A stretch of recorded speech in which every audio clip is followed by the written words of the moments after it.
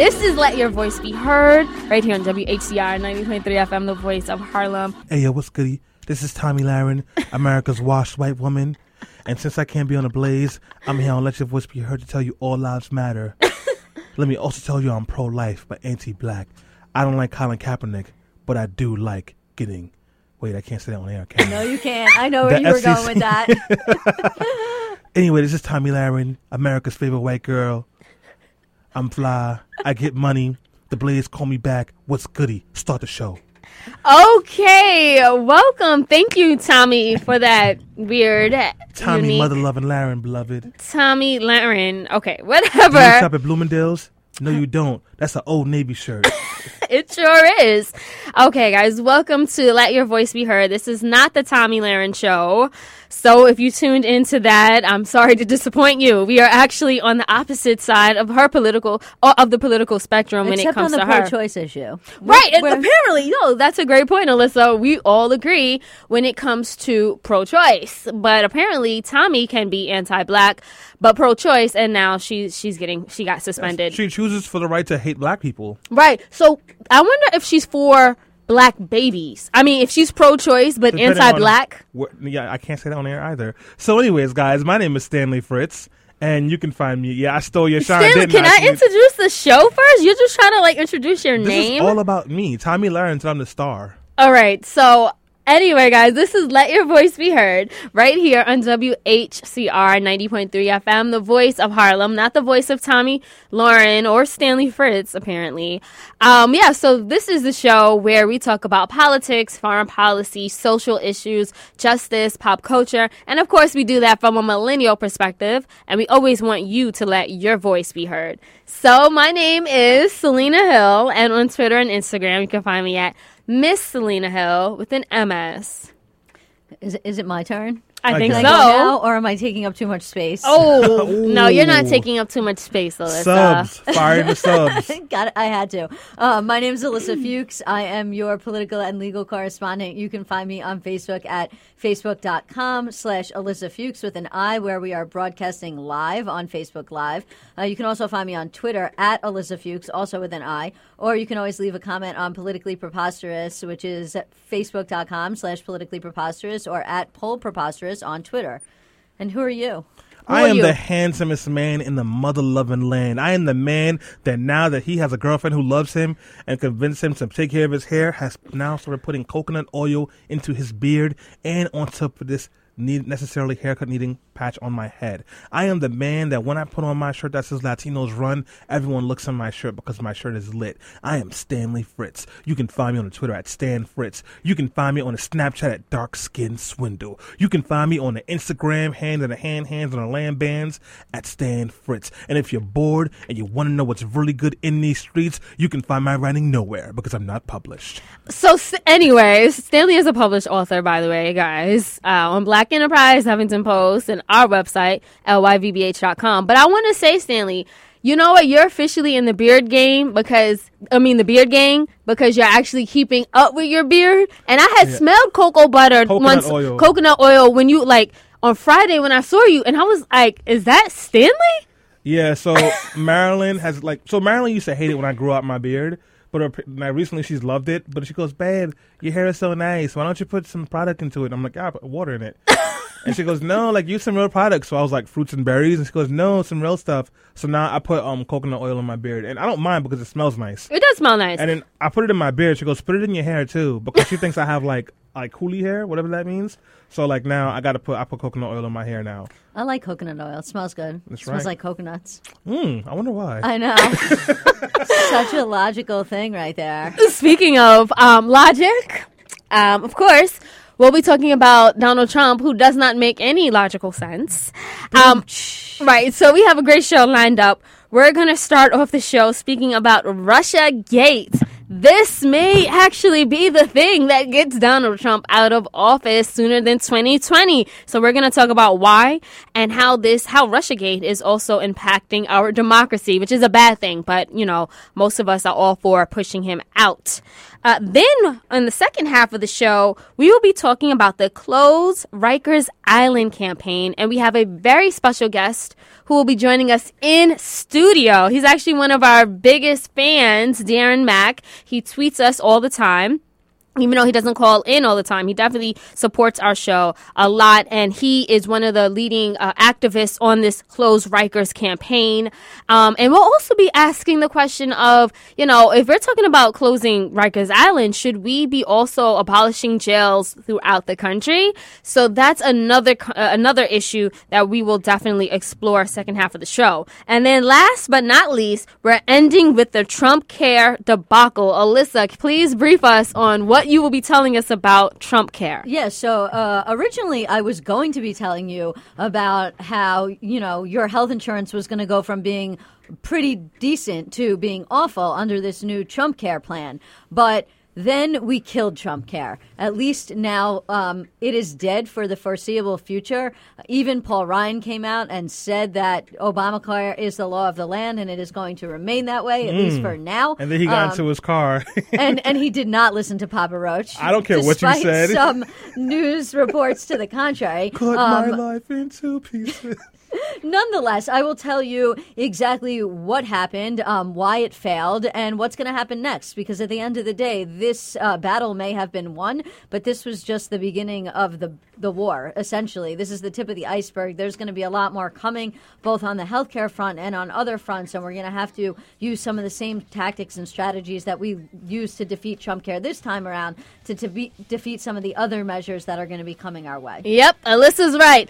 The battle was won, but not the war. Stay tuned, guys. We're going to go on a quick break, but when we come back, we're talking about the scandal that might take Trump down right here on Let Your Voice Be Heard.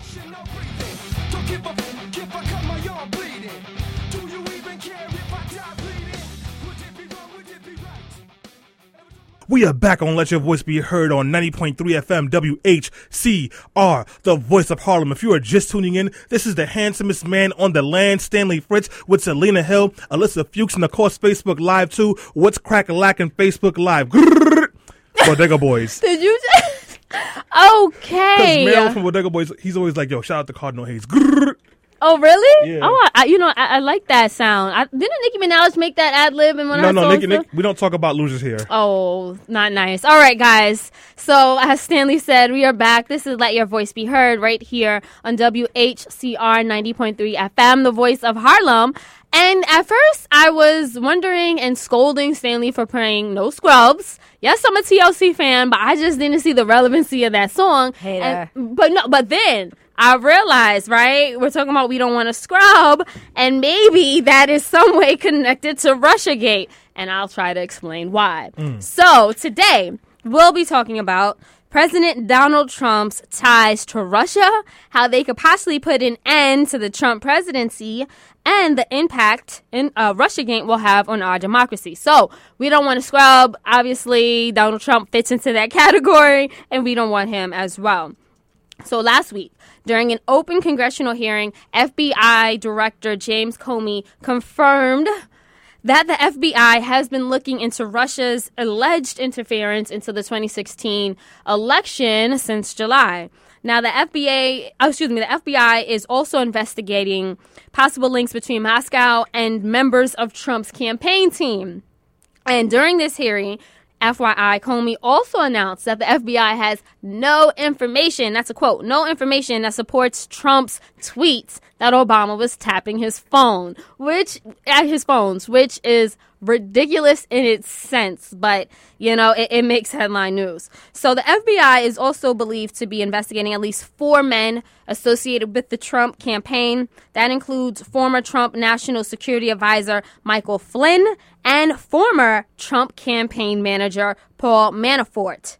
Now, Paul Manafort is under multiple investigations. That includes potential money laundering related to some shady dealings he allegedly had in Ukraine and Cyprus. On top of that, he has been accused of once working to further the interests of Vladimir Putin, who we know is president of Russia. So, by no surprise... Dictator of Russia. Right, dictator of Russia, and apparently, like, Trump's hero.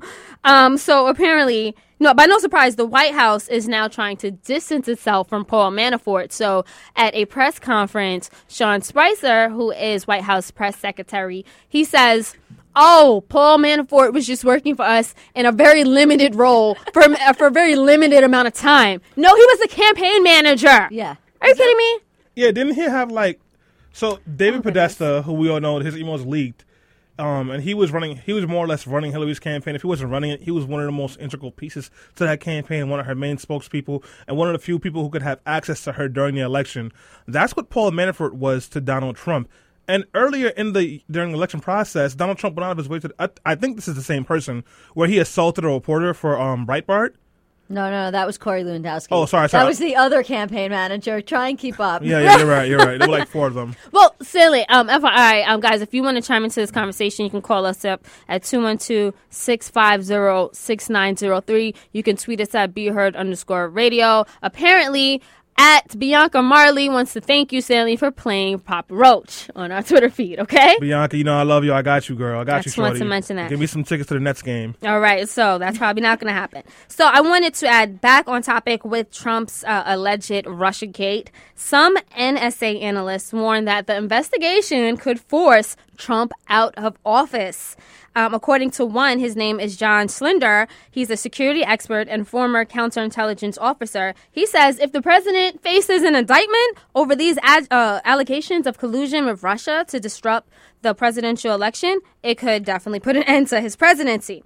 And I also want to add that Attorney General Jeff Sessions was forced to recuse himself because of his own lies and ties to Russia as well. So it's just a big scandal. And I want to say that even though most presidents have to endure and face scandals, it's like this presidency and administration has created their own within the even before he was elected to office. So before we get to your reaction on FBI Director James Comey's hearing about the allegations, I want to open up discussion to the panel by asking, what are your thoughts on the allegations that Trump's team colluded with Russia during the 2016 election?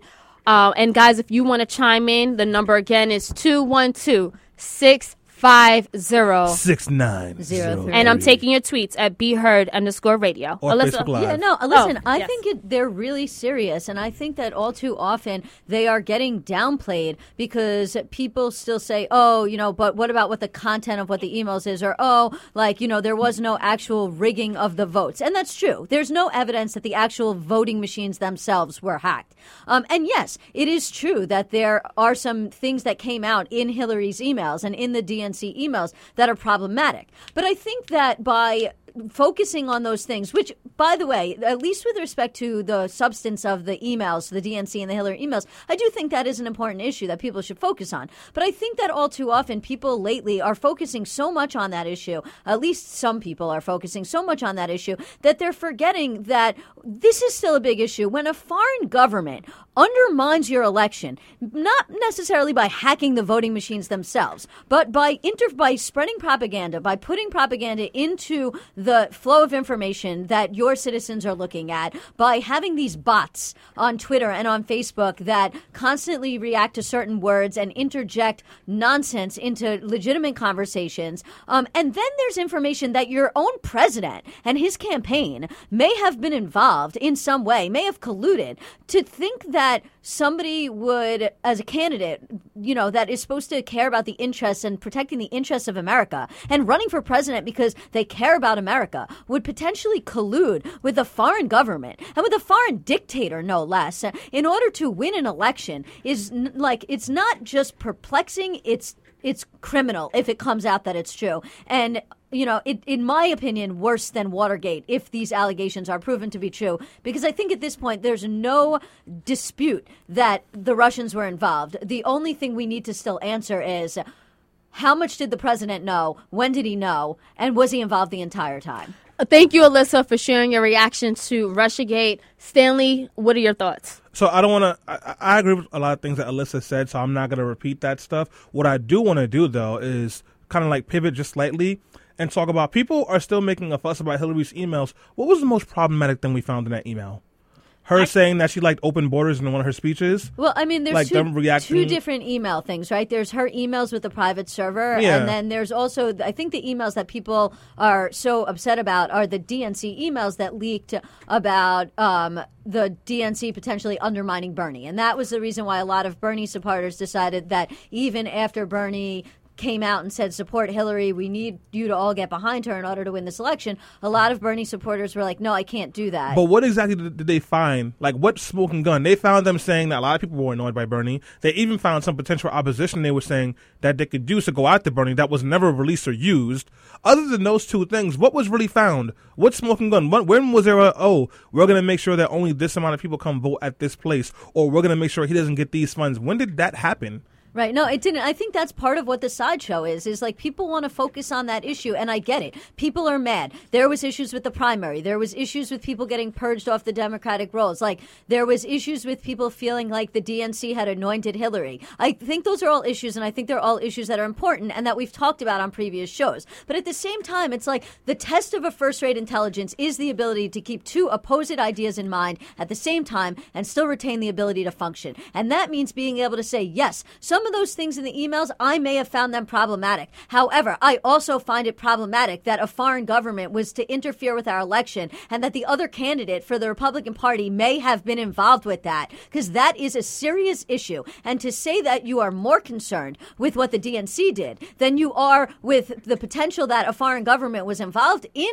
interfering in our election is also a problem. And you can acknowledge both of those things at the same time, and you can still retain the ability to function. I'm so glad that you guys brought up the DNC because the FBI began investigating Trump's ties to Russia in July. But we all remember that FBI Director James Comey, he decided to publicize during the 2016 campaign that the FBI was going to reopen an investigation into Hillary Clinton's emails. And we know that that had a dramatic effect on her campaign. So the question I have to you guys is, if you want to compare how the FBI treated Hillary Clinton compared to how they're treating Donald Trump, he just made this announcement into his presidency. Do you see any irony or hypocrisy there? So I'm not a part of the FBI. I don't have privy to any of the information, but from an outsider looking in, Comey was obviously in the gag to set Hillary Clinton up because they were investigating Trump as early as July, and then right around the time when they re-announced Hillary's second investigation, which really wasn't anything that had to do with Hillary, it was looking to Anthony Weiner's emails because he had emailed into her server as well. They said that there was no investigation happening during Trump, and then Comey during the hearing said, it's very important that you make sure you're careful about the information you let out to the public because it can cause an unnecessary panic. And I couldn't help but sitting there thinking, dude, are you kidding me?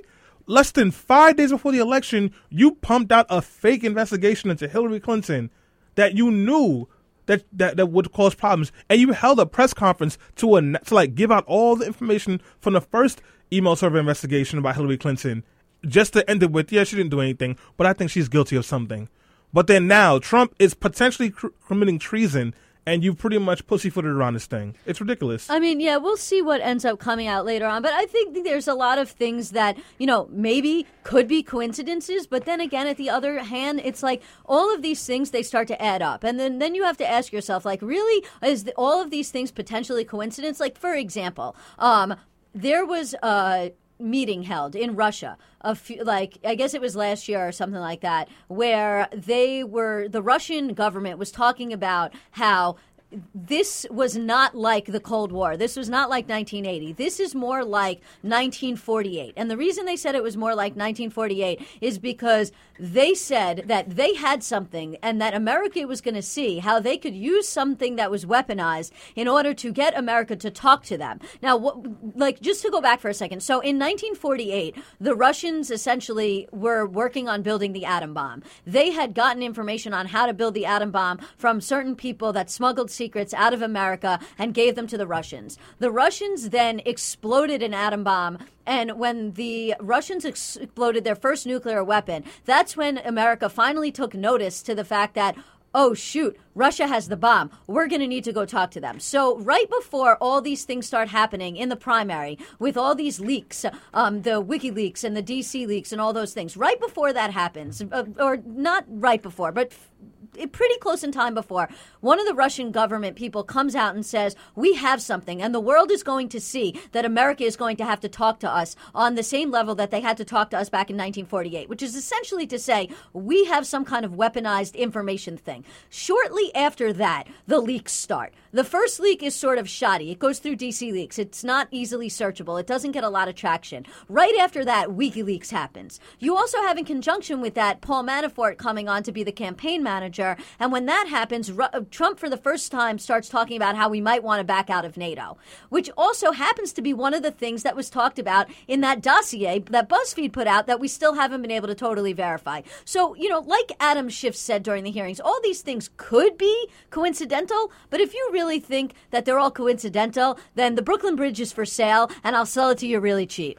Well, speaking of things that are coincidental, let me add that there was evidence back in October 2015 that Russian hackers compromised the DNC computer system. However, the FBI did not begin to formally investigate Russia's interference into the American election until July 2016. Why didn't the FBI take things more seriously? I don't have an answer for you on that one, honestly. And incompetence, maybe. Maybe they just people putting it off until it was too late. I don't really have an answer for you. I do want to just take a quick personal moment because I want to shout out some people who are listening on Facebook Live. Sure. Mark Emanation, Diana Lavapool, Brandy. Thank you guys for tuning in. And if you think you have an answer of why the FBI didn't investigate this in 2015, let us know. Do you think that it's fishy? And before you answer the question, we saw what happened when James Comey had this confirmation hearing.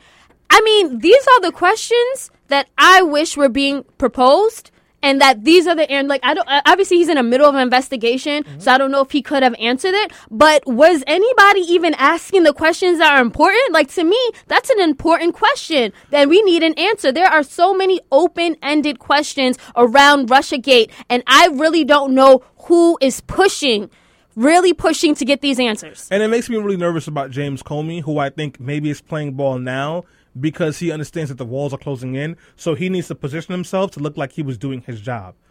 Because the way he's behaved from the beginning, the way that he kind of put Hillary's misgivings in the spotlight, but then acted like nothing was happening with Trump, even though we had information. They knew about Paul Manafort meeting with people since July.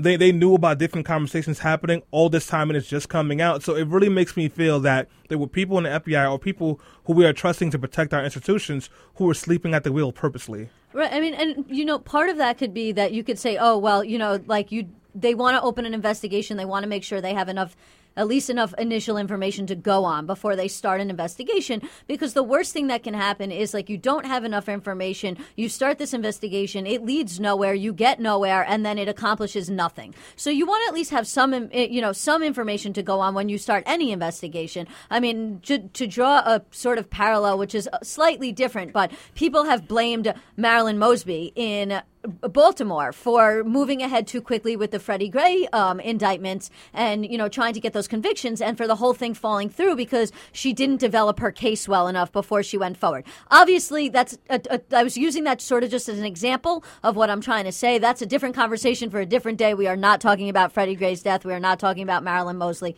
in Baltimore. And I agree with you with that, Stanley. But I will say, that's just the underpinnings of you want to make sure you have some information before you start an investigation. But just going back to the Trump thing in Russia to begin with, I mean, look at the information that's now coming out about Michael Flynn, right? Michael Flynn gets appointed to the Security Council. It turns out he's been working as an agent for a foreign government the whole time. He received payments from Russia. Why is he on that wiretap? Because the NSA constantly wiretaps foreign diplomats because we wiretap foreign governments and diplomats and people who are not American citizens, and they don't necessarily have the same constitutional protections that an American citizen would have. So if Michael Flynn is on the wiretap, that means that they were wiretapping one of the Russian diplomats, and the reason why Mike Flynn got caught up on that wiretap is because they were trying to listen in on something that the Russians were doing. Or, even worse, they actually had probable cause to believe that Michael Flynn may have committed a crime, and they went and got a warrant in order to surveil Michael Flynn himself.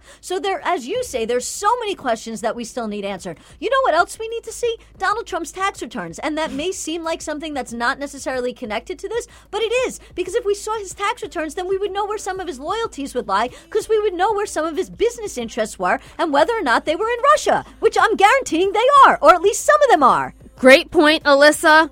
A lot of questions here. We're going to get to them. And remember, guys, if you have questions, call us up. The number's 212-650-6903. Tweet us at BeHeard_radio. When we come back, I want to know if you guys think Trump should be impeached. Cut that ever into skinny pieces. Then she clean up with her face when I love my baby. Thank you, Stanley, for that. So where we left off, we were talking about Russiagate. And of course, you guys, I know you guys are paying attention to this. This is a big scandal. It is a central narrative in news, no matter how many times Donald Trump tries to claim that Obama tapped his phones. Okay? Through the microwave. Through the microwave, by the way. Jesus. Despite that, we need to stay focused because Russiagate is an issue. And if they compromised the 2016 election, they also compromised American democracy. And this can have a global impact because if Russia gets away with this, imagine what could happen in France, in Germany, and moving forward. So that's why we're talking about this right here on Let Your Voice Be Heard. Again, my name is Selena Hill. I'm here with Stanley Fritz and Alyssa Fuchs. So before we get to the big question of what are the chances that Trump might resign or be impeached, is this comparable to Nixon and Watergate? I want to talk about how Trump supporters have been responding to Russiagate. A lot of them are saying, you know what? I think these allegations are just a ploy made up by the Democrats. Alyssa, what do you say to that? Oh my God, it drives me insane when I hear Republicans say things like this. These are people okay, let me go back a second. Ronald Reagan would literally be rolling over in his grave right now. Ronald Reagan, made an entire career. I love him, hate him. We know that there's many other issues that we have with Ronald Reagan. He's dead. But Ronald Reagan made a career out of making sure that the Russians came behind the United States, that we were always the superpower. We had Cold War, all of that. Russia was always the enemy. To hear Republicans literally say that they don't care about these connections, even if they turn out to be true, and that they don't we have gotten to a place in American politics where people care more about party loyalty and about loyalty to their chosen candidate than they do to America. And that is really perplexing. And obviously there are so many issues we can talk about loyalties to America and whether or not we should have patriotism. But if there's one thing that we can say and maybe all agree on, it's that, we want the person who is our president to represent us and to act on behalf of Americans and not act on behalf of a foreign government. In fact, we're getting a comment right now on Facebook Live from Matthew Glum that says Trump may be a Cold War deep cover Russian agent. And then he also said if Trump was being investigated in July of 2016 and President Obama didn't want to release anything, maybe that they wanted to wait until they had actual proof of Trump's involvement, which is completely the opposite of what Trump does. But the fact that Republicans who used to be so anti-Russia, would now say, we don't care if the Russians helped our guy win, is so perplexing to me. Could you imagine if Hillary Clinton got help from a foreign government getting elected? Do you know the kinds of things that Republicans would say? They would want her. I was going to say, they would start moving to impeach her like the very first day she was sworn in. It is so hypocritical that they don't care because their guy won. I don't even know what to make of it. It gets under my skin so much and drives me up a wall. So I don't want to repeat that. I want to kind of make this a bit more personal. Imagine if you were interviewing for a job with Apple and then Microsoft, and you had a team helping you, and then Microsoft said, you know what, we're going to help you get this job because we want you to be in control so you can make us look better. And now they started getting you information from Apple that you could use to get the job over somebody who's more qualified. Once you were hired by Apple, if they found out about that, you'd immediately be suspended until an investigation was done and completed. Shoot, if you work at McDonald's and somebody said you took a French fry, they will suspend you until they can look at the cameras to see what's happening. But the leader of the free world, well, I guess that's Angela Merkel now, but the former leader of the free world, or the president of the United States, Donald Trump, there's deep accusations with lots of proof that he may have messed with our biggest enemy to do this bad thing. And the ones who are in charge of correcting him, the ones who are supposed to be impartial, the person that you're supposed to know that even if I don't always agree with them, I can trust they have our best interest at heart. They're just laying down and letting it happen. That's what's happening right now. No, Stanley, you are absolutely right. Despite if you voted for Trump or not, this leaves serious questions about his credibility, his legitimacy, and his ability to be trusted. Well, he had none of those. I'm talking about the Republican Party. Let's be very honest. Donald Trump is a bad president, potentially a bad person, and also some people don't think so. And objectively stupid. But the Republican Party, even if we don't necessarily agree with their politics, they're running this government. And you would hope that they will be responsible. And they're not governing responsibly right now. They're literally laying down for somebody who cannot hold a consistent thought for more than 40 seconds. Right. And what I'm saying is that Donald Trump eventually is going to be hit by a scandal that he doesn't create himself, right? For instance, there was a mass shooting in Cincinnati. But what if this person happened to be that big, bad, scary Muslim terrorist that they're always talking about and trying to make out of? How is he going to deal with that? And I just, politics aside, we need a president that we know has the American interest best at heart. But what Donald Trump shows is that the first thing he cares about is money. And then the second thing is his own public interest. And he will lie and also offer use propaganda to protect this. His money interests and his personal profile. Which is why getting the tax returns is such a big issue and so related to this. But here's the other thing that I wanted to mention. Republicans have held so many How many Benghazi investigations were there? Republicans held so many Benghazi information over and over and over again to investigate whether or not there was a lie about how the ambassador got killed. But yet, when the president of the United States is accused of colluding with a foreign government in order to get elected to begin with, and then the FBI director comes to Congress and then gives testimony about the fact that the FBI is literally looking into whether or not our president colluded with a foreign government. And the same people that had the audacity to continuously hold these Benghazi investigations over and over and over and go Benghazi, Benghazi, Benghazi, and create this whole witch hunt that basically was political in order to make sure Hillary Clinton did not get elected, that actually showed nothing, proved nothing, showed that Hillary Clinton did not do one thing wrong with Benghazi, and then they have absolutely nothing to say about this. And on top of which, when the FBI director comes down there, they then start talking about the leaks. The leaks are the problem. We have to go after who's the leaks. Wasn't it Donald Trump who was saying, I love WikiLeaks just a few months back? No, listen, you're absolutely right. And I wanted to stop you there because I also wanted to ask you, are there any connections that you see this being related to Watergate and the Nixon scandal? Alyssa, did you want to answer that briefly before we move on? Yeah, definitely, I will. I think this is way worse than Watergate. You think it's worse? I do. Just to give you some context, or at least as bad. In the Watergate situation, Nixon directed his cronies to physically break into the Watergate Hotel, which is where the DNC had their headquarters, and to steal information about how they were attempting to win the presidential election. Thereafter, he tried to say that he wasn't involved in it. Thereafter, information came out that not only was he involved in it, he had directed the entire thing. Thereafter, Nixon knew he was going to get impeached because he had committed a crime. And so what did he do? He resigned before he could get impeached.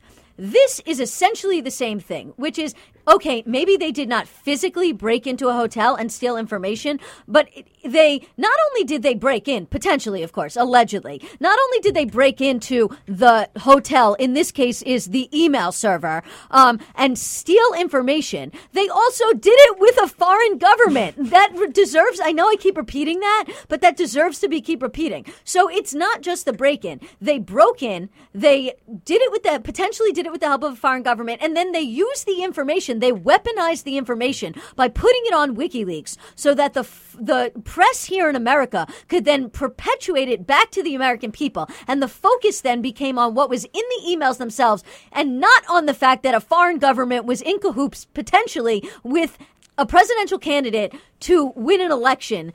Or steal an election is what we really should be saying. Speaking of Nixon resigning to avoid being impeached, Stanley, do you think that there are some chances this could lead to President Trump being either resigning or being impeached? And do you think he should? Your personal opinion as well.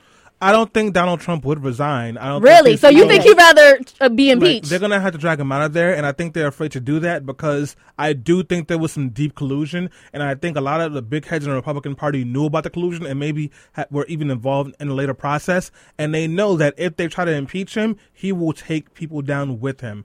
And I think I also suspect that's why President Obama So he's a snitch. That's what you basically saying. Yeah. And, okay. I also suspect that's why President Obama did not make that other information public until he was just about to leave the office, because you could take out Trump now, but that's just the arm. You want to take out the head and the legs. And I think that's what this is all leading to. But I also think he was a little bit too optimistic about the loyalty of corny white men to this country and not to themselves. So we'll see what happens. Do I think he needs to resign? Absolutely.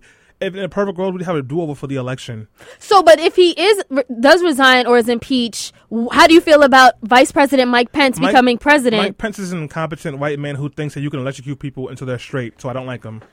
Alyssa, how would you feel about Mike Pence becoming president? Obviously, I think this is no coincidence. I like to use the term allegedly because it hasn't been proven. And as a lawyer, I feel very strongly that people are essentially innocent until proven guilty in some way, until more information comes out. That said, I am not stupid. The American people are not stupid. It's like, okay, maybe some of them are. But this is one of those situations. It's like when you're talking about obscenity. A great judge once said, I can't define exactly what it is, but I know it when I see it. Well, I can't define exactly what's going on, but I know it when I see it. And what I see leads me to believe that the president and his people had deep involvement with the Russian government in order to undermine the election and undermine democracy. And let's not forget, the reason why Russia wants to do this to begin with is because Russia wants to take back all of the countries that Russia lost when the Soviet Union collapsed. And the only way that Russia can engage in that type of aggression, like we saw in Crimea, like we saw in Ukraine, and like they would like to do in a lot of other places, is if America steps back. Because it's America that's standing in the way of what Vladimir Putin really wants. And as soon as Vladimir Putin gets somebody like Donald Trump on his side, then Russia can essentially do whatever they want without the United States pushing back. And that's what we shouldn't lose focus of. That is what is behind all of this to begin with. So my feeling is, as soon as the evidence comes out that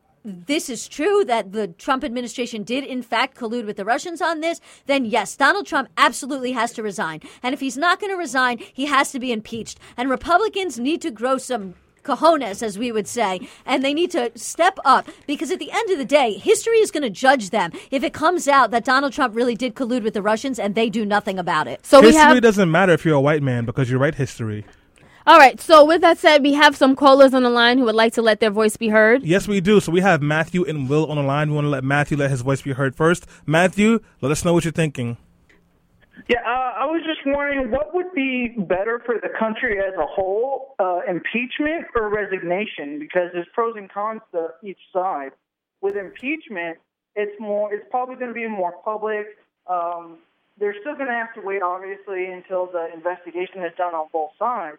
But if he's impeached, it kind of gives the public, at least the non-Trump people, a chance to say, like, we told you so, and it gives them a chance to basically just vent, their frustrations as far as that goes. But if he resigns, wouldn't that cause some animosity among the people? Because it's not like he's within office when it happened. You know what I mean? If he resigns and then the trial happens, if it comes out that it's all true and whatnot, it's kind of like, it kind of deflates the situation, wouldn't it? Matthew, thank you so much for asking that question. I want to answer it very quickly. I don't necessarily think it matters how he leaves office. I think that impeachment will be a more powerful showing because it's an indictment that he actually did something wrong in relation to, what the impact is.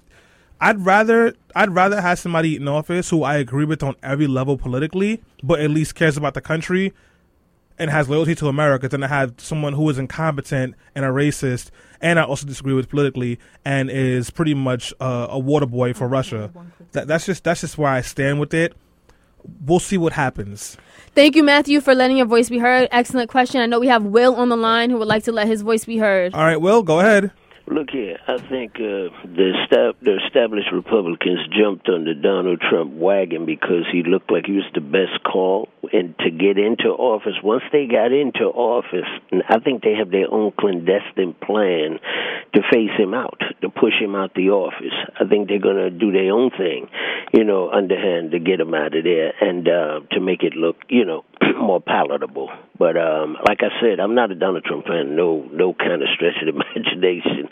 But I think he's on his own. They got their own plan, what they want to do. They want Pence in there, and they want to, press on without him. That's what they want to do. Thank you so much for that comment, Will. I used to think the same thing, but the amount of unforced errors that they're making, they just they have like a litany of stupid things, objectively stupid things that they have done or allowed to happen since he's come into the White House. I don't know anymore if that's their plan to just get rid of him from Mike Pence. Because, Alyssa, I think you can do a better job of Well, no, I'll also add is that if the evidence comes out that the collusion with Russia, that Mike Pence was somehow involved in it, there's a potential that Mike Pence could get impeached as well. So I think people have always focused on if Donald Trump gets impeached, then it's going to be Mike Pence. Now, obviously, we don't know what Mike Pence's level of involvement. And so there could be a situation where maybe Pence didn't know what was going on. And so Donald gets impeached and Mike Pence or resigns potentially, and Pence becomes the president. On the other hand, you could have a situation where the information and the evidence leads you to find out that Pence did know what was going on as well. And then if they both got impeached, then it would be Paul Ryan who became the president. Yeah. Oh, God. And just to add to that, I want to just make clear for our listeners, an impeachment is like an indictment. It's not removing somebody from office. When somebody gets indicted, that's just a grand jury saying that there's enough evidence to move forward with the criminal proceedings and potentially go to a trial where the person is then found guilty or not guilty after the trial. Impeachment is the same thing. It's essentially the indictment. After impeachment happens, then there is a trial that is held in the Senate. And if the Senate finds the president and potentially the vice president guilty of these crimes, then and only then will the Senate vote to move that person out of office. Famously, Bill Clinton was impeached, but he was not removed for office because he was acquitted at his trial in the Senate. So when we use the word impeachment, we have to remember it's not just impeachment. It's impeachment and removal. You have to talk about both steps of the process. Definitely, yes. So, guys, we do have to bring this conversation to a close, but we appreciate your calls and your tweets on the matter. And I just want to end by saying this. No matter how hard the Trump administration and Trump himself tries to distract us with the tapping of the phones claim that he keeps on saying, or The Apprentice and his argument with Arnold Schwarzenegger, or whatever else goes on in his head that he feels he needs to tweet at 3 o'clock in the morning or 4 o'clock in the morning. Russiagate is not going anywhere. This is something that we are all paying attention to, and this is something that he cannot drown out with his own white noise. We see you, Trump. We're investigating, and we're going to make sure that we get some answers to these questions by any means necessary, by making our voices be heard, calling up our congresspeople, and letting them know if there's another confirmation hearing, I need some real questions being pushed, because we definitely need some answers. And I also want to say that, as I mentioned before, this is eating away at his legitimacy, his moral authority, and even his leadership and respect over the Republican Party. If you can't even get your own party to respect you and to basically push the agenda and your vision for the country, then you have nothing. Absolutely nothing. And incompetency is just not even a word to describe it at this level, but it's just he is spiraling downhill. And you know what? I think that the resistance movement is doing a good job in making sure that we put, as Stanley would say, a boot on their neck, so that they know we're watching and we're paying attention. On that note, we do have to take a quick break, but don't go anywhere. We're coming back with the news roundup and some juicy, ironic stories that happened over the week right here on Let Your Voice Be Heard.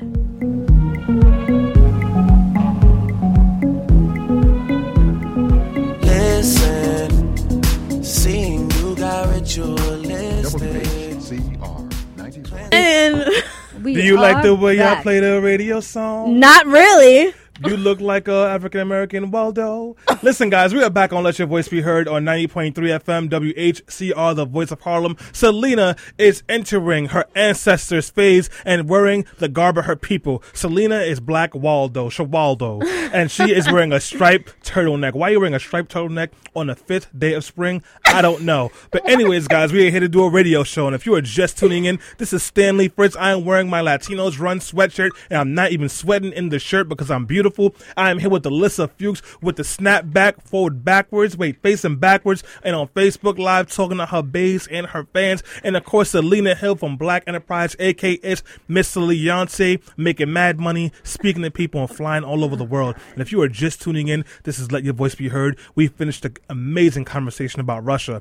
Maybe Donald Trump will get impeached. Maybe he'll resign. Maybe neither will happen, and we'll still be stuck with a crazy, mediocre white president. Either way, that's no more time for that. This is the News Roundup, where we talk about our favorite news stories throughout the week. Things that made you laugh, cry, curse, flip a table, or maybe even just sip your whiskey softly. I have plenty of stories like that, and I'll start it off. One of the stories that made me sip my whiskey softly and just laugh at a white person's tears was Tomi Lahren, America's favorite washed white Love woman. that story. Oh, yes, I do. America's favorite washed white woman. She said she was pro-choice on The View, and The Blaze, the publication that she puts up her corny 4-minute videos for, suspended her. They didn't suspend her when they said that Black Lives Matter was the new age KKK. They didn't suspend her when she said that Black Lives Matter was stupid. They didn't suspend her when she said all kinds of racist stuff, but they suspended her because she thought a woman should have a right to choose whether she wants an abortion or not. And all over the world, corny white women have been gathering together to support her, and my black behind is saying, peace, beloved.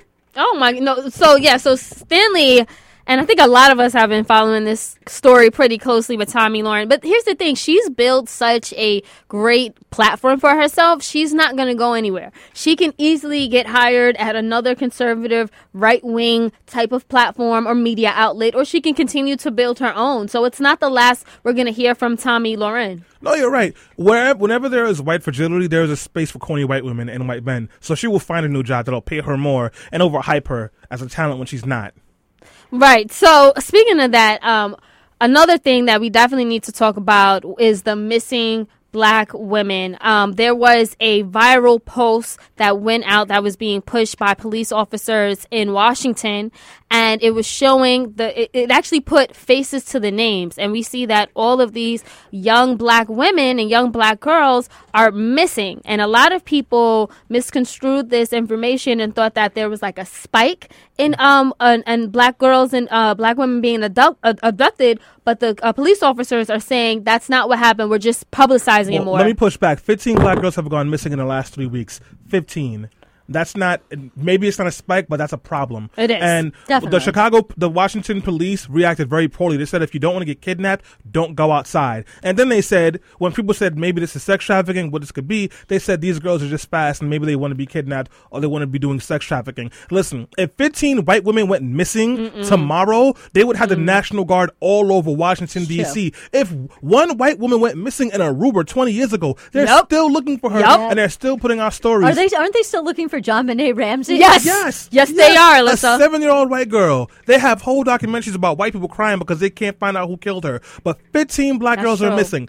15 Black girls are missing. And this is not just a Washington problem. In New York State, in the Bronx in particular, recently, there has been a spike of missing Black and Latino girls in the Bronx, and no one is saying a word. You cannot tell me you are for Black people, you are for Black lives. This is a multi-generational, multifaceted feminist movement, but I don't hear a single white voice when our Black and brown girls are being lost to these streets. No, it's true. And statistics show that when Black women in particular go missing, they don't get the type of press coverage and media coverage that we deserve, frankly. And this is something that's systematic. It's become embedded in our fabric. The fact that young Black and brown boys and girls are uncared for, they go unrecognized, we put them in horrible education systems, and then they end up just going from school to prison.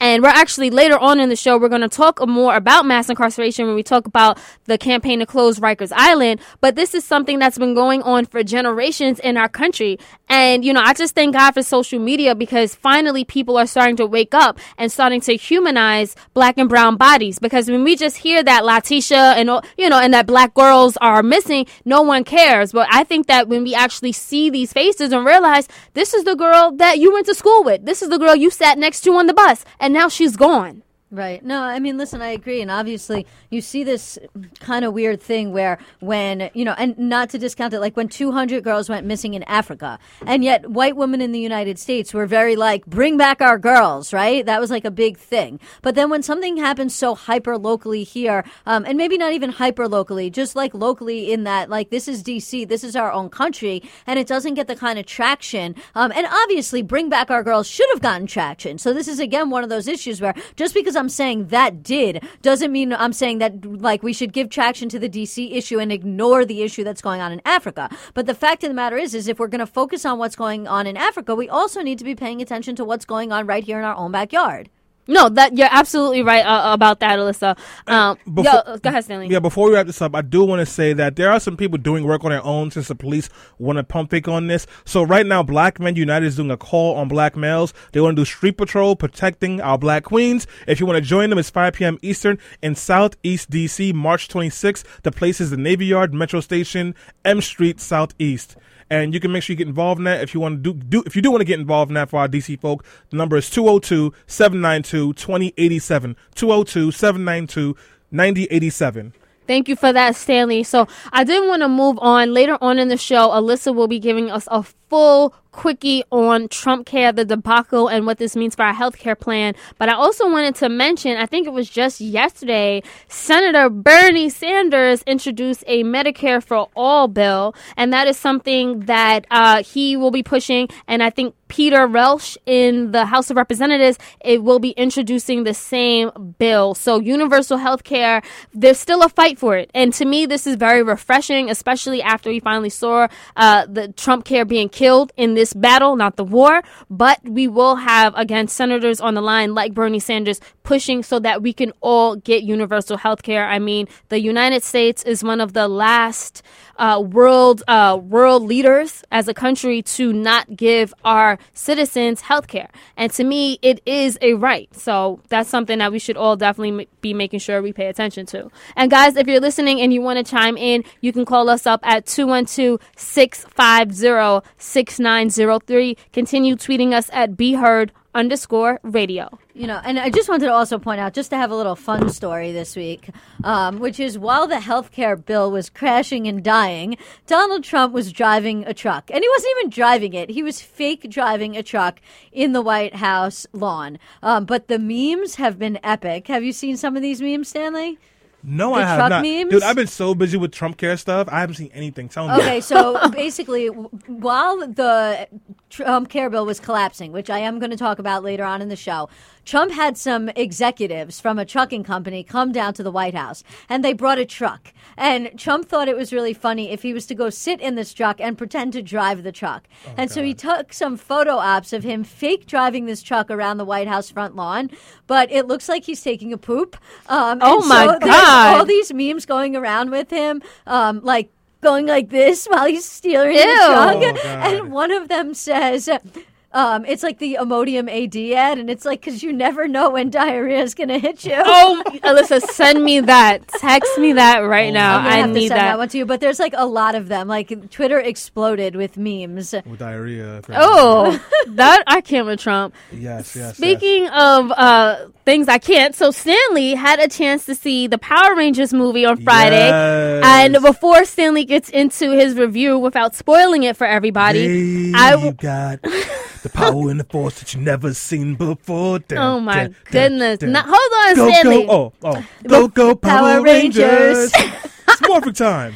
Thank you for that. So, from my understanding, I didn't see the movie, but I did read up on it, and I heard that they introduced a Power Ranger who may have been either who was LGBT, who was either bisexual or gay, and they also had a Power Ranger who was on the autistic spectrum. So, Stanley, is that what was going on with the Power Rangers movie? That movie? is mother-loving true. Billy was a black boy, and he was on the spectrum, and he is awesome. You're going to love him in this movie. You should watch it just for him. And then Trini, so they don't necessarily say like what her sexual identity is, but it's very obvious that it's not quote-unquote traditional, and her parents are having a hard time dealing with that. So I think that she might be fluid.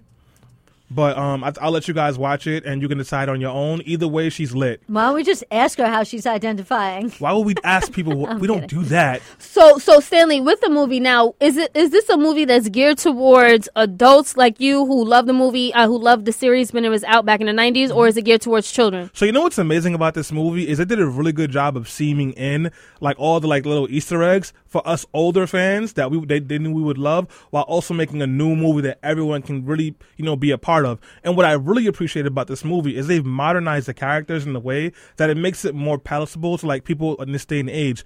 To have a Power Ranger who's on the spectrum, especially with the way that like society perceives people with who are on the spectrum or have autism or other issues, and to like to have somebody who's a Power Ranger do that, and now to have a Power Ranger who's not only a woman of color but also like a part of the LGBTQ community. The Power Rangers was always about inclusion and love and support, and they just added on to that. So I was really happy with that. Definitely. So, guys, if you are interested, definitely see the Power Rangers movie. Before we close out, I really wanted to talk about the confirmation hearings and because obviously that's been going on. But other like that aside, I actually have something I want to raise, and maybe it will be controversial, and maybe it won't. So there was an article that was published this week in Cosmopolitan magazine, and it was about Ivanka Trump, and it was basically the article argued that it was an insult to working women for Ivanka Trump to get this plum job in the White House, even though she's not going to get paid for it, because if she was to get paid, there would be all these issues with the nepotism laws, which is as a president, you're not allowed to handle a family member. But there was a lot of really mixed reaction on Politically Preposterous about that, where some women were like, no, it's not offensive to women. She has this job, whatever. Why are we making a big deal about this? It's a distraction, which again, I say, not just because we're talking about something doesn't necessarily mean we're distracted from other things. And then we had a lot of other people who were like, no, this chick has a silver spoon in her mouth. Everything's always been handed to her. Daddy gave her this plum job in the White House, and I'm insulted as a working woman who has worked really, really hard to work my way to the top, that she could just get handed this job. So I wanted to get your guys' opinions on this issue. Selena? I mean, nepotism has always been a factor here. The thing that upsets me the most is Ivanka, as a young woman who has some type of sense of knowledge, the fact that she won't push back and speak up when it comes to women's rights. I think that if she could talk about being pro-choice or talk about things that I think matter to women more, then I wouldn't mind her in that position. But for her to just be handed that position because she's the daughter of, the president, I mean stuff like that happens all the time. I know. And some people have said to me, oh, you're just mad, you're just a hater because Trump lost the election. And I'm like, no, it's not about that at all. It's I have worked so hard to get to, and obviously you, Selena, have worked so hard to get to where you are. Obviously we come from different experiences, you as a woman of color, me as a woman who's in the LGBT spectrum. But nonetheless, it's we went to college, we worked really hard. I went to law school, I worked really hard. You have worked really hard to get to where you are at Black Enterprise. I've worked really hard to get to where I'm at. And just to have this woman who has never really worked a day in her life have this job that she didn't really work for, to me, it's offensive, and it has nothing to do with the fact that Trump won the election. It's not about that. She worked as a fashion designer. I know, everyone on the show and probably listening thinks that Stanley brings everything back to race, and I probably do, because everything is about race and sexism. But the thing that really ticks me off about this is when a black person gets a job that maybe is higher than what people expect, those same Trump supporters and those people in the Republican Party automatically say affirmative action. Right. It's true. They automatically say affirmative action. They said Obama was an affirmative action president. Stop. So they say that. And then now you have Ivanka Trump, who, you're right, she didn't have to do anything to get these jobs. She's Donald Trump's daughter. There was no way she was not going to work for the company. No one's saying anything when she gets appointed to the White House. And then at the same time, we have a history of corny and mediocre white people getting jobs they don't deserve. Sure. George W. Bush went to Yale. He didn't deserve to go to Yale. He shouldn't have been in there, but his father went there, so of course he got in. And so her getting a White House spot is not much different than any other corny white person. And also, finally, to close it out, Selena, because you said something about why won't Ivanka Trump speak up about the things that Trump is doing wrong, because she doesn't care. It's very simple. Like, it's very simple. This election showed us one thing and nothing else. It was that 53% of white women voters care more about their white privilege than they do about feminism, other women, or black lives. It's as simple as that. Ivanka will never speak up because her bottom line is her bank account and her position in the world. And those two things are secure as long as Trump is in power. So we do have a call I want to get on to. This is Matt calling again. Matt, let your voice be heard. Yeah, I'm former military, so I know a lot about security clearances and how to get them and the requirements in order to maintain them. And I love her statement when she came out and said that she wants to work in the White House, how she would voluntarily, go through the process of getting security clearance. This is what I don't understand about her. You don't volunteer to get a security clearance. It's not like you can choose when not to follow these required rules. There has to be background checks on this, and you have to do the mandated, ethical and moral following of these rules, regardless of how your personal feelings are. And it's not really, I don't think she fully understands, like that's a big surprise, that she, is going to be required to do and not speak about certain things by getting security clearance. So it just really upsets me that she just thinks it's some arbitrary thing just by making some, stupid little office so that she can do something instead of sitting in her, tower. Thank you, Matthew, so much. I mean, we here agree with you, and we appreciate you for letting your voice be heard. I mean, a lot of things have been handed to the Trump children, and this is one of the things. Like the White House. The White House. I mean, what has our country come to? Unfortunately, we do have to close it out. But before we do, I wanted to mention really quickly when we were talking about how there's a Power Ranger on the autistic spectrum. Sesame Street has done the same thing. They also have a Muppet who is on the spectrum. And they have a Muppet whose father is incarcerated. But I'll say something about that. Is that Muppet black? Because I had to, you know what? I hope guys, we gotta go. No, we'll be right back. No, because I was about to call Sesame Street out. I was about to troll them a little bit because it didn't have to be the black daddy. That wasn't there, I mean, okay? That's it, though. We can have that we'll continue that conversation on Twitter. You can jump into that. And I will have to troll Sesame Street for that. Or on Facebook Live. Guys, we're going on a quick break. When we come back, we're talking about clothes Rikers. Years I'm free. It's time to conquer Earth. Alpha, Readers Escape. Recruit a team of teenagers with attitudes. WHCR 90.3 FM, New York.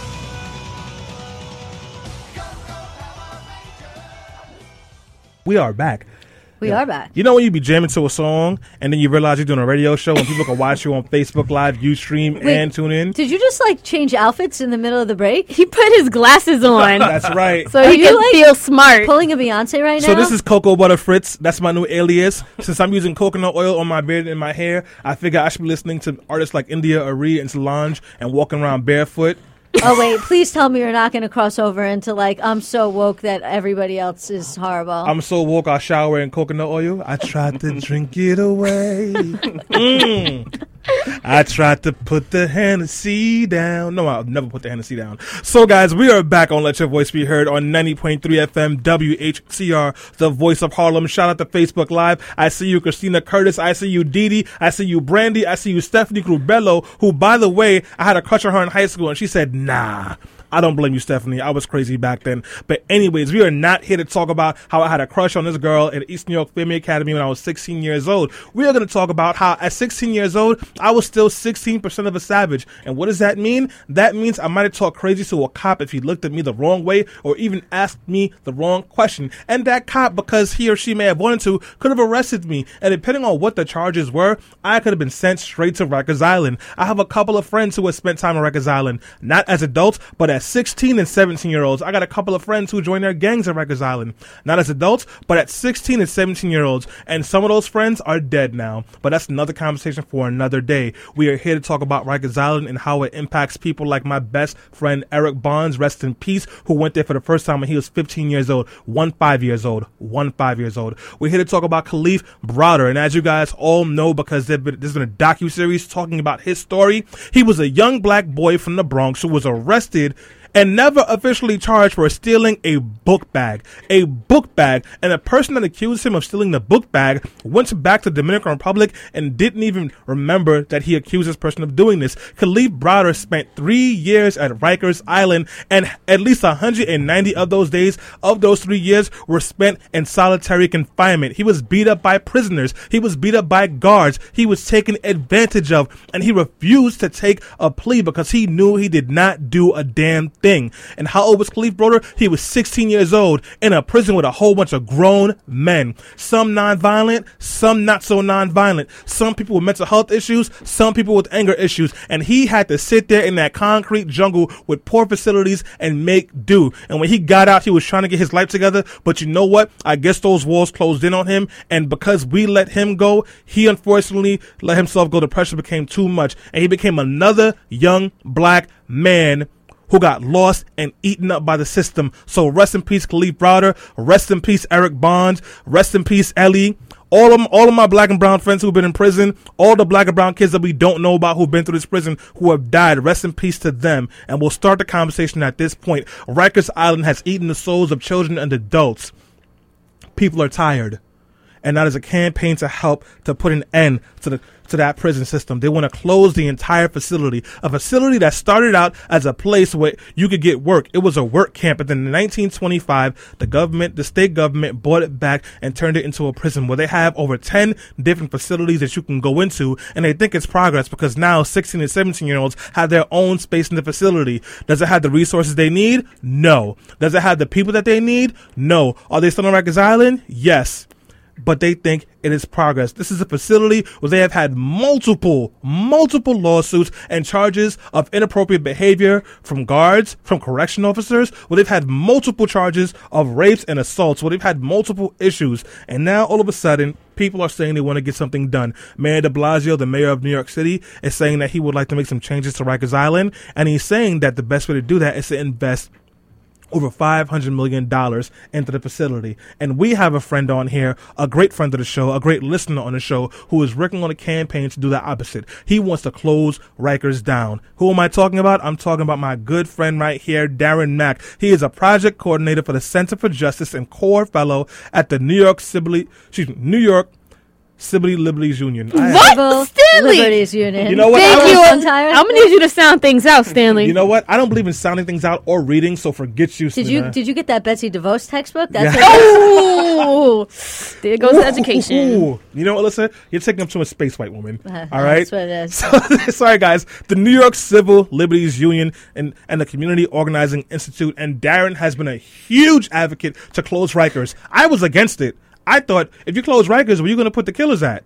And he has since convinced me, not confused me. So now, we're going to Maybe both. Yeah, a little bit. The way I'm announcing things, you might think that I'm confused. So now this conversation we're going to have is about Rikers Island and why we should close it. And I want to start it off by letting my main man, Darren, school us. Darren, you're working on this campaign. Explain. Why do you guys want to close Rikers? Why has it gotten to this point?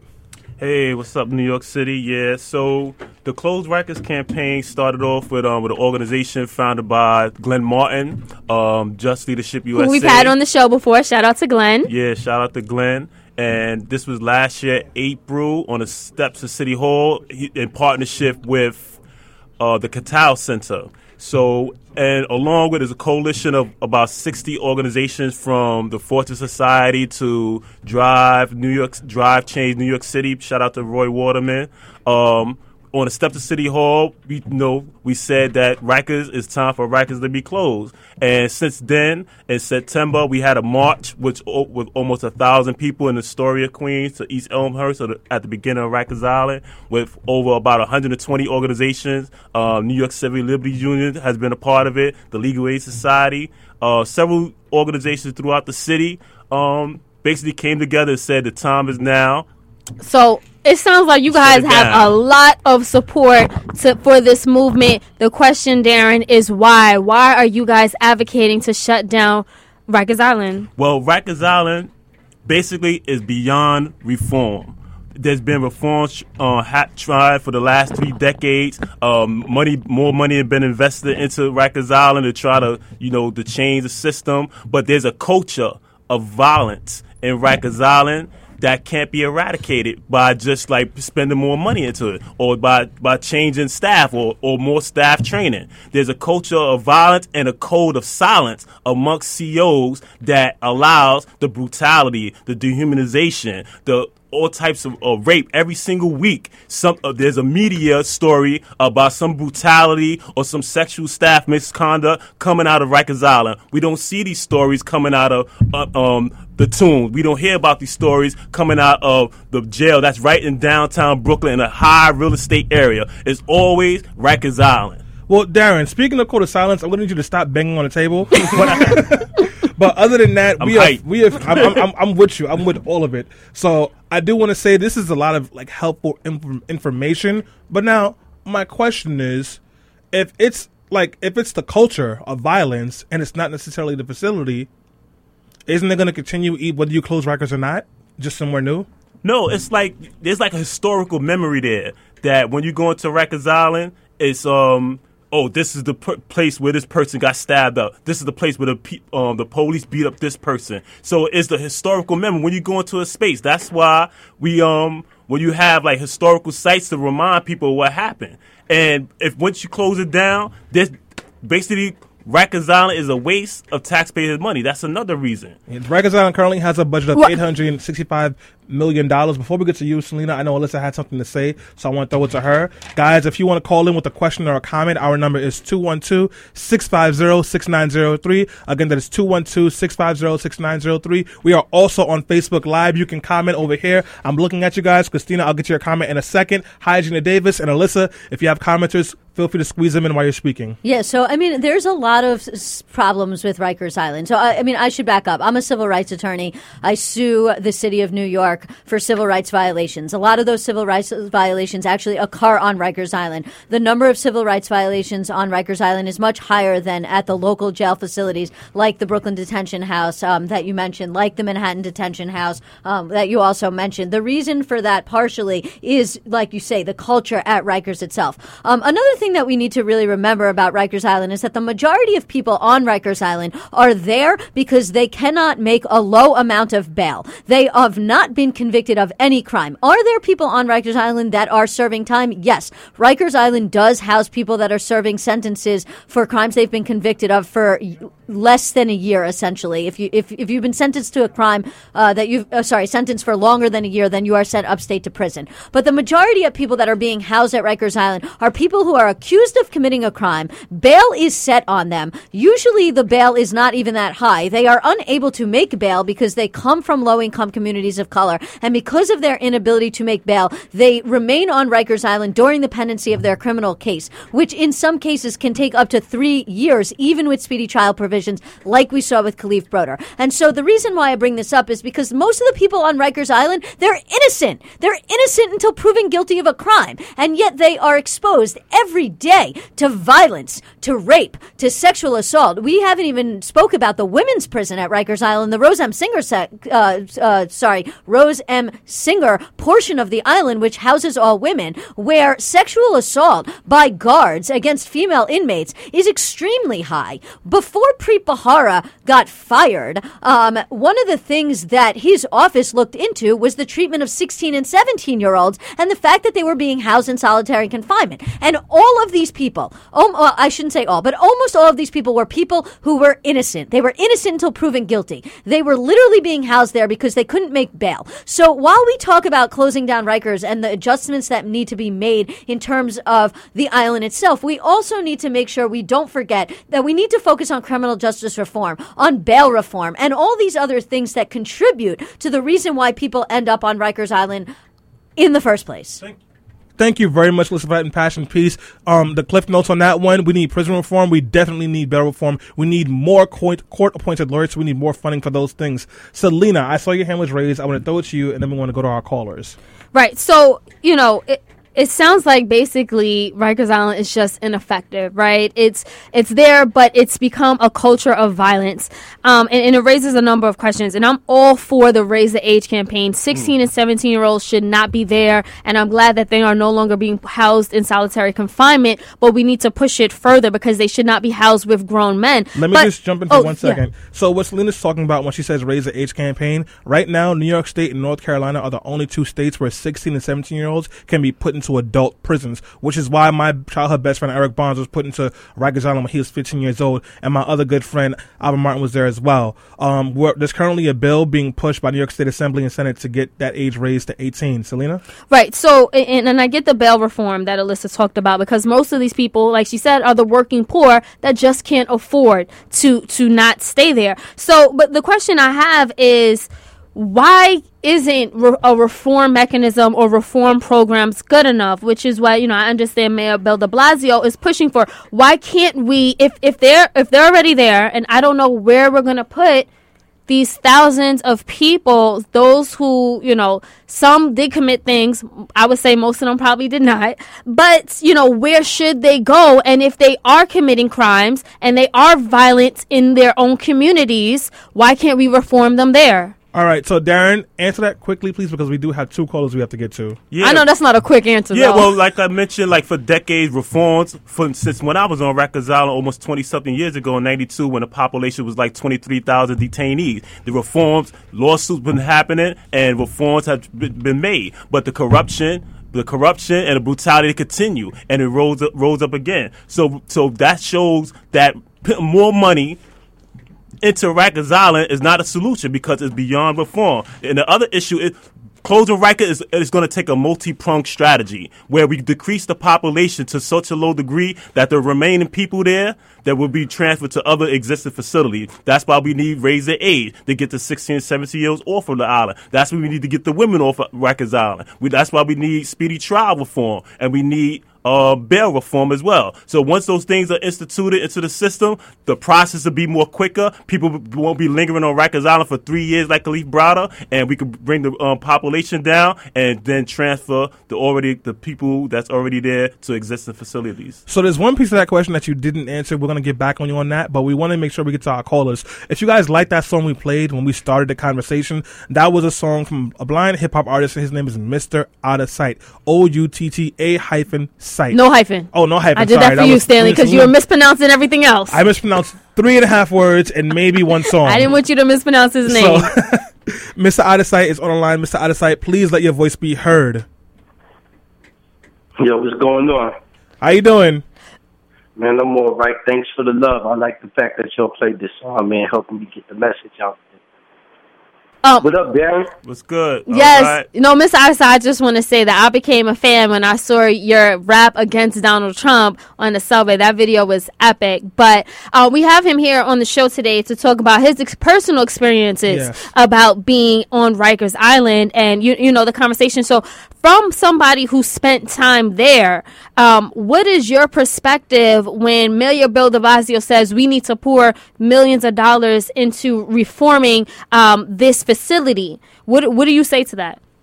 Well, this is what I say to that, man. From my understanding, even though I can't see Mayor de Blasio's son, Dante, I understand that Dante's skin tone is similar to mine. And I'm a, brown-skinned brother in the hood. So I'm wondering if Dante would be in a situation where he was targeted by NYPD and put on Rikers Island for whatever reason, maybe for being black. You know what I'm saying? Would he be interested in reforming Rikers Island or closing Rikers Island? You understand what I'm saying? They've been reforming Rikers Island for ages. And, the violence still exists. And I can talk about it from a person being on Rikers Island as a blind individual. I've noticed that the young woman there that was speaking, who's a lawyer for civil rights violations, she'd be abreast of the situations that take place on Rikers Island with the Americans with Disabilities Act. because, you know, I was on Rikers Island as a blind person, and I still had to deal with violence. I still had to deal with that same element. I had to deal with the the correction officers. I had to deal with, you know, court process, visit process. Going to commissary was even a serious situation for myself because they don't have the proper things there to accommodate a person with a sensorial disability. Imagine if you were deaf and you couldn't speak. How would you inform a correction officer that you were in danger from another inmate or another detainee if he couldn't speak your language, which is sign language? No, thank you so much for that. No, those are great points. Just to address that, I can't speak too much about obviously open cases that I have against the city right now, but I can speak generally in that, when it comes to people with disabilities, the situation on Rikers Island even becomes more dire. What I can say, without going into too many details, is there's been many occasions where I have represented people or spoken to people about the fact that there has been requests for accommodations, which even if you're in prison, you're still entitled to accommodations under the Americans with Disabilities Act. Those requests lots of times go ignored.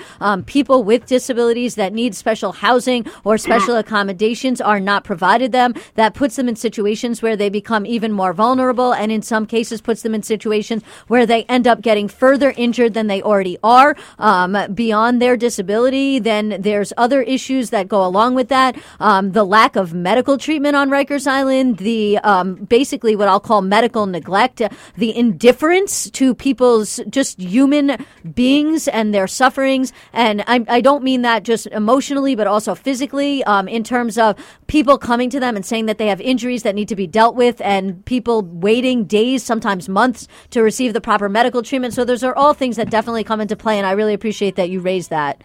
Yeah, so guys, we do have to go on a quick break. When we come back, we have another call online, and then we will continue the conversation. I know we have a comment on Facebook Live as well. So this is Let Your Voice Be Heard. We're talking about the campaign to close Rikers and the prison industrial complex.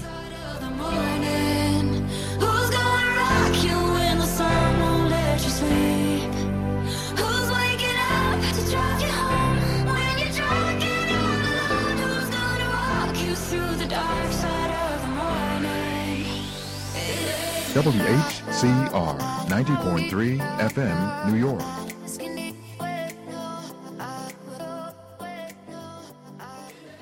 African American. Oh, I love that song. We are back on Let Your Voice Be Heard on 90.3 FM WHCR, the voice of Harlem. If you are just tuning in, we are talking about the campaign to close Rikers Island, a prison facility in New York City, in between Long Island City and some parts of the Bronx. But hey, I don't know, because I've been lucky enough to not be locked up inside of Rikers. I am in the studio with, as usual, Selena Leonce Black Enterprise Hill, and of course, Alyssa Civil Rights Attorney Fuchs, who makes sure she takes up all the right spaces all the time with the snapback fitted cap and the button up. That's right, it has to be. And of course, if you're not sure, we have our great guest and also habitual listener of the show, Darren Mack, who is here schooling us on the campaign to close Rikers. Before we ended the previous conversation and went on a break, we had Mr. Out of Sight, a blind hip hop artist whose song we played on here earlier, telling us about some of the struggles you face as a person with a disability in Rikers Island. And Alyssa gave us some more information about that. We also have a caller on the line who's waiting to say his words as well. His name is Billy. So we got a lot going on, but this is a great conversation.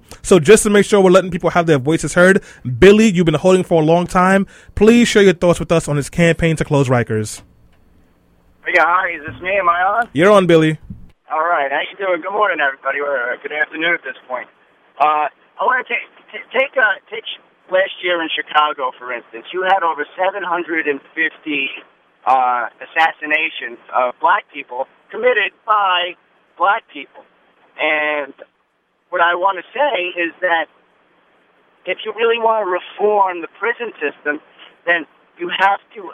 You can move Rikers from here, and you can move it over there. You can put Rikers over here. You could change the name. You could move it to a different site. None of that matters if you have the insane culture of black-on-black assassination.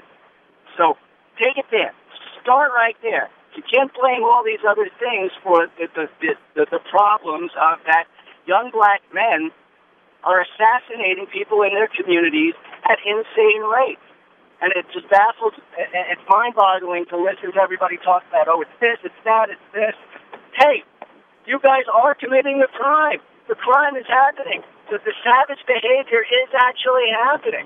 So prison reform, this, that, or the other thing, how about stop the insane shooting of one another, the robbing, the high levels of rape, and to boot, if I can say, how about if you get pulled over by a police officer, instead of resisting and all that other nonsense, you comply in a peaceful way and then not escalate incidents. Bob, thank you so much for calling into the show today and giving us your inaccurate white-splained opinion. We really appreciate that. And if you want to give us your opinion, and even if it's a white man-splained opinion that doesn't understand the facts or respect them, you can call us at 212-650-6903 and fully expect to be destroyed statistically by either me or Alyssa. Here are the facts. Black-on-black crime in the United States right now is about 89%. So 89% of the crimes committed against black people are done by other black people. Crime for white people is at 85% and going up higher. So 85% of the crimes happening to white people happen by other white people. Let's talk about some more statistics. You are serial killers. 87% of all serial killers are white. The majority of rapists in this country are white. The majority of child molesters are white. So before we start talking about black people killing themselves or making that black on black crime kind of conversation, why don't we address all of the problems between racist, child molesting, self-hating white people? You're not going to do that. You know why? Because it is ridiculous to charge an entire race of people for destroying their same race. Instead, we have to look at the things that cause these problems. And we know that people of color, particularly African Americans, Latino Americans, are more likely to live in high poverty areas. Chicago in particular was an area where they purposely redlined. So what they did was they cut the district up in certain ways that only black and Latino people could stay in certain communities. And they cut them off from all resources towards jobs, towards facilities, towards funding, etc., etc. Just 2 years ago, Mayor Rahm Emanuel, a former politician that I liked a lot, and so he just started becoming the mayor of Chicago, he closed over 100 libraries in Chicago because he said they did not have funding for it, and then they gave the Chicago Bears funding to build a stadium. So if you want to talk about the high crime rates in certain communities, we got to talk about the lack of quality education. We got to talk about the lack of funding. We have to talk about the history of racist redlining and the way we have undercut black communities. And we also have to talk about the way that they have gone to these communities as if it is Iraq. And there's nothing wrong with Iraq, so let me be clear about that. And just attack these people. And in relation to black people not complying with police officers are not the ones in danger from black people. Black people are the ones in danger from police officers. And if you seem to be confused about that, why don't you have a conversation with Eric Garner or Mike Brown, who we just found out didn't grab the cop's gun, didn't threaten the cop, and didn't have a weapon, and was running away from the cop when the cop shot at him. Or Trayvon Martin, who wasn't shot by a cop, but by a crazy neighborhood watch guy who decided he wanted to follow a 16-year-old boy who had a hoodie on and a pack of Skittles in his hands. Listen, we need to reform the prison system so that we can get back an entire generation of black and brown people who are unjustly put in prison for a lot of them, and then others who fell to what society had set up for them to do, fail. That's the problem. It's not your white feelings or black on black crime. Go talk to your crazy white folks who are shooting up schools. Alyssa, we have another comment that came in on Facebook Live. Well, we have a question, really. We have a question from Matthew, and he wants to know, I think this is directed at Darren, so I'll turn the camera that way, which is, he says that would a new generation of COs throughout the entire correctional system that have had psychological training, allowing them to empathize with prisoners instead of treating them like fourth-class citizens, but still allow them to treat them like people, be of benefit in reforming the prison system?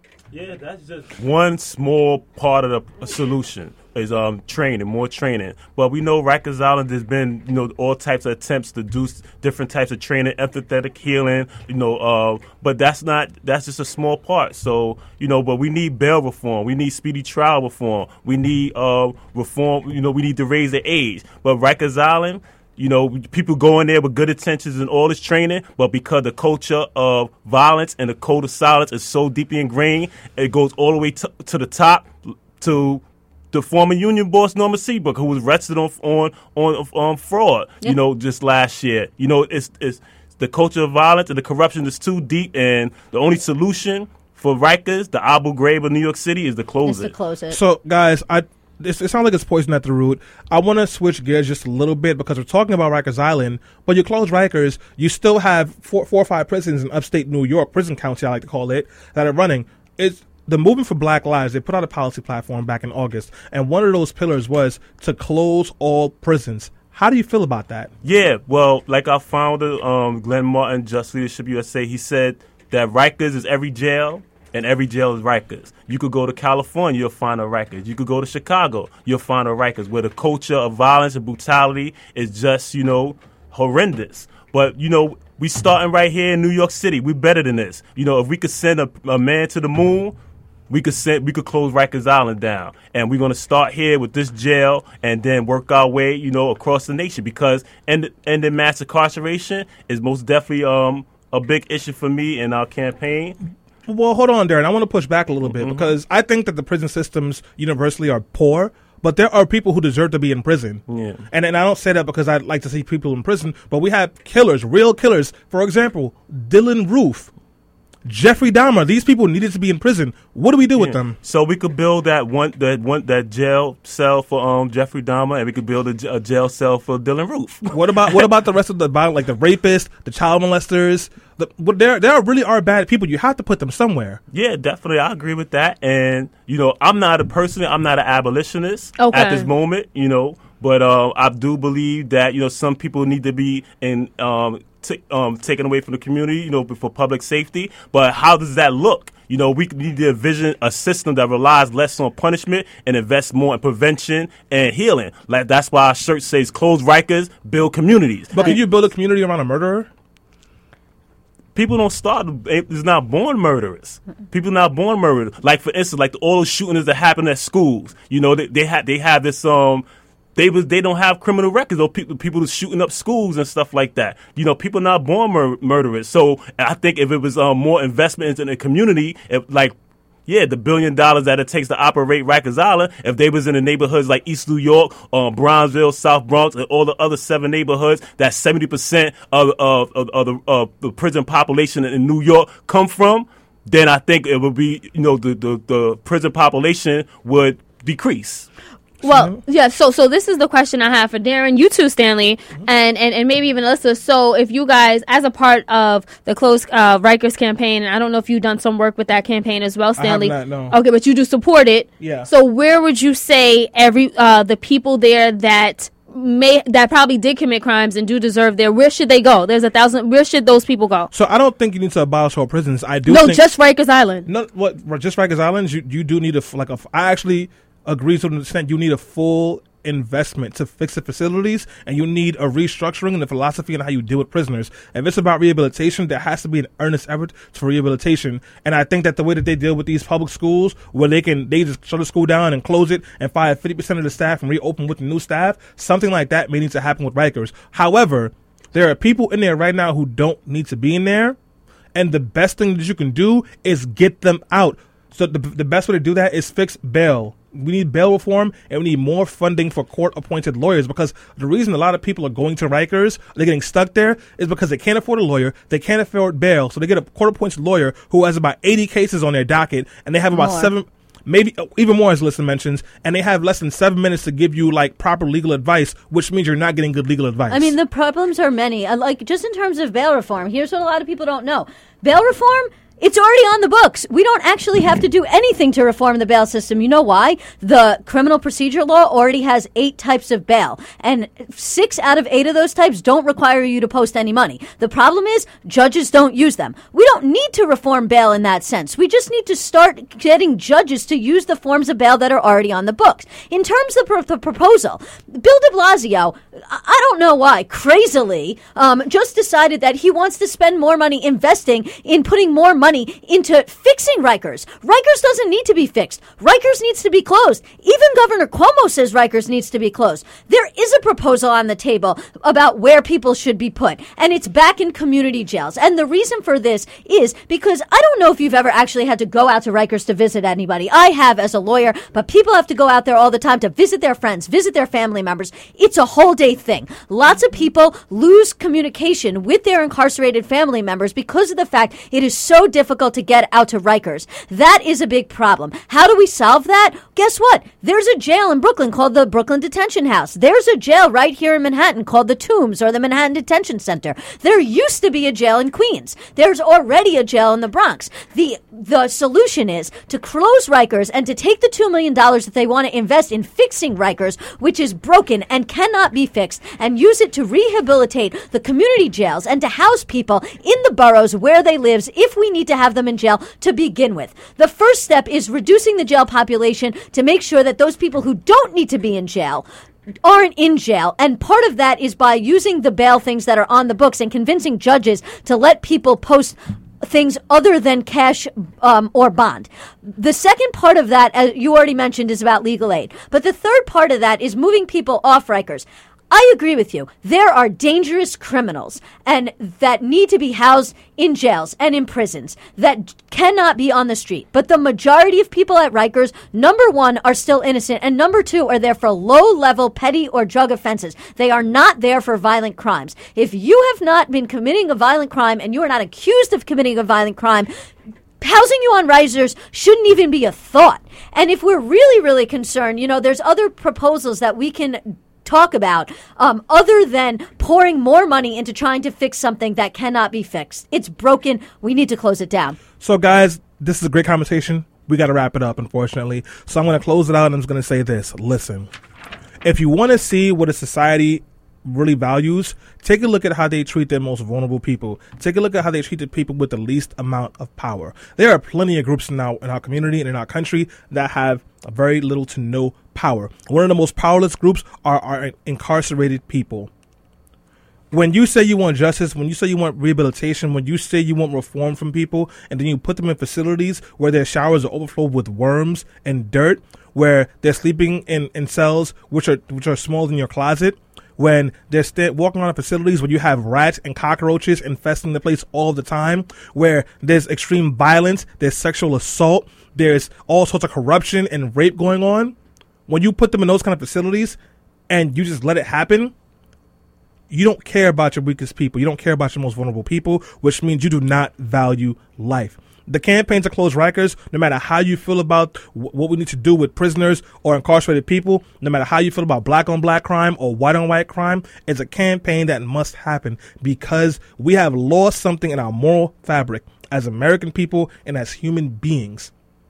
We're supposed to have empathy. We're supposed to care. And right now we have neither of those. And because of it, kids like Khalif Browder, they're dying. Kids like my childhood best friend, Eric Bond, he's dead. Kids like my friend Alvin Martin, he was incarcerated for 2 years. And you can't get that time back. You don't rehabilitate somebody. You scar them. What do we want? Reformed citizens or scarred people? Ask yourself that question. We'll be right back. When we return, it'll be Alyssa, and she'll be telling you all about Trump Care and maybe some more.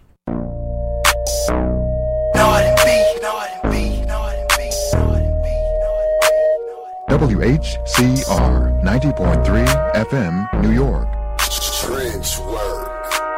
Mama told me not to sell work. Mama 17.5, same color t-shirt, white. Mama told me not to sell. And we are back. So I am proud to tell you that Ding Dong, the bill is dead.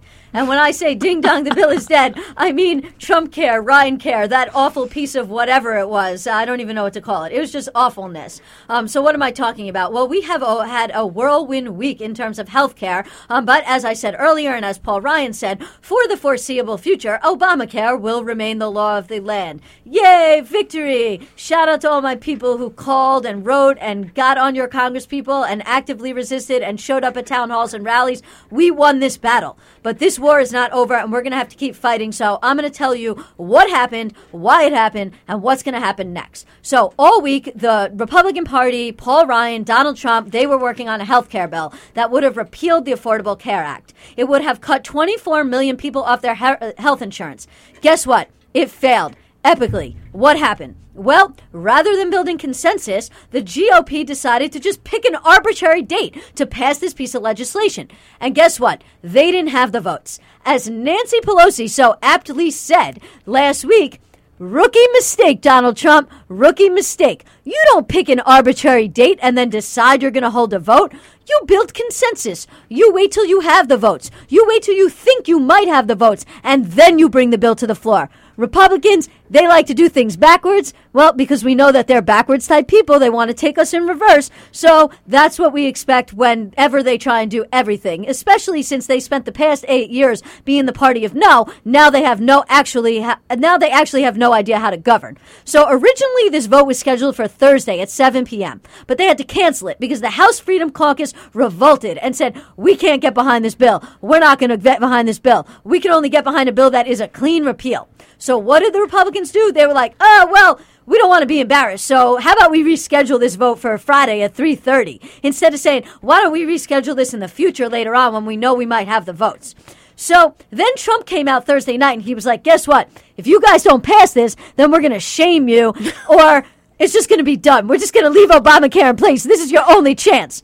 So then there started to be all this crazy negotiating, and the White House was negotiating, and the Freedom Caucus was negotiating, and moderates were negotiating. Everybody was trying negotiating, but guess what happened? The Republican Party, even though they may have won a lot of seats, they're still really fractured. We've talked a lot about how the Democratic Party is fractured. That's true. Republican Party, they got a lot of factions as well. What do I mean? Well, you have this very right-wing group, the Freedom Caucus, and they're the really hardliners, and they're like, we don't want anything except for a clean repeal. We're not going to vote for anything except a clean repeal. We hate Obamacare. We got to get rid of it completely. Then you have all these moderate Republicans, and they're kind of like, my constituents are calling me, and they're saying, like, the healthcare law is benefiting me, and if I repeal it, I'm going to lose my seat. They're going to vote me out. So I can't vote for any type of repeal because my constituents, they want to keep the Healthcare Act, or they want me to fix the Healthcare Act, but they don't want to repeal altogether. So what happens? Trump's like, well, we got to get these Freedom Caucus people on board. So he goes down, he's like, what do you guys want? What can we give you to get you to support this bill? And the Freedom Caucus is like, well, we got to strip out the essential health benefits. What am I talking about? Outpatient care, trips to the emergency room, treatment in the hospital for inpatient care for 3-day stays, which can cost up to $30,000, care before and after a baby is born, mental health and substance abuse treatment, prescription drugs, services and devices, lab tests, preventative health care, pediatric services, all the things people actually like about Obamacare. They're like, nope, we got to gut those things out. So now Trump's like, all right, well, maybe we could gut those things out. But then the moderates are like, oh, hell no. If you got those things out of the bill, then we can't support those bills anymore. So now the moderates run away. So now you're sort of in this catch-22. If you want to appease the House Freedom Caucus, you lose the moderates. If you want to appease the moderates, you lose the hardline right-wingers. Guess what that means? Republicans, after 40 practice repeals, can't actually get this thing done. Because when push came to shove, when the real time came, the whole thing collapsed. And so now what happens is Trump failed, Republicans failed, Paul Ryan failed, and guess what they did? They blamed Democrats. Because nothing like blaming the party that's not even in power for the fact that you're running everything, but you can't get your own people on the same page to vote for this reform. At the end of the day, this is not the end. During a rally that was just held yesterday, Mike Pence actually doubled down on eventually getting a repeal done, but Donald Trump also said, after he blamed the Democrats, that if the hardliners on the right don't want to work with him, but Democrats are open to trying to fix Obamacare, he might now be open to work with them. Which just goes to show you that Trump's never going to keep any of his campaign promises because he'll just flip-flop to whatever feels good whenever it feels good. And so now we may actually get a situation, although I personally believe it's not likely, that Trump may actually decide to work with the Democrats to fix Obamacare and say, you know what, screw the Republicans, I don't even care about them. At the end of the day, I think that's kind of unlikely. I do think eventually there is going to be a new proposal to repeal Obamacare. I do want to say the resistance did work. People called, they wrote, they sent postcards, they sent emails, they tweeted their congresspeople, they showed up at town halls, they made noise, they went to rallies. We got to keep doing that. This is illustrative of the larger dysfunction in D.C. This is going to continue happening, not just with Obamacare, but with other proposals. Stay on your congresspeople. Keep calling, keep writing, keep showing up at rallies, keep showing up at town halls, keep holding their feet to the fire. At the end of the day, we won this battle. We can win the next battle, but we got to keep at it. Great. And not only was that a great quickie, but it ended on a great high note. We won the battle, and we will win the war. Okay. I love ending in optimism. We don't often do that here on Let Your Voice Be Heard. Before we close out, I want to give a special thanks to our in-studio guests today. We had Darren Mack from the Close Rikers campaign talk about the campaign to close Rikers. And if you were yourself convinced that we need to shut Rikers Island down, then you can join the campaign on April 24th at 10:30 a.m. to 12 noon at City Hall. They will be on the steps of City Hall telling Mayor de Blasio, shut it down. And also, special thanks to Mr. Out of Sight for calling in. We want to thank everyone who listened, who left a comment on Facebook Live, who called in, who showed us that they loved us on Twitter, and a number of other things.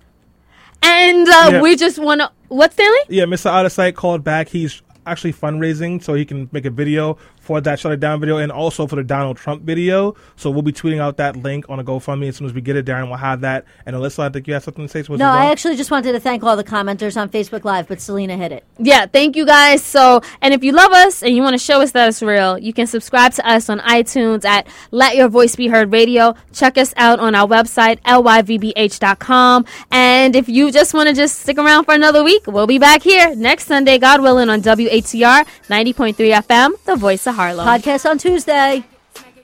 Peace. Let's move it side to side, smack it in the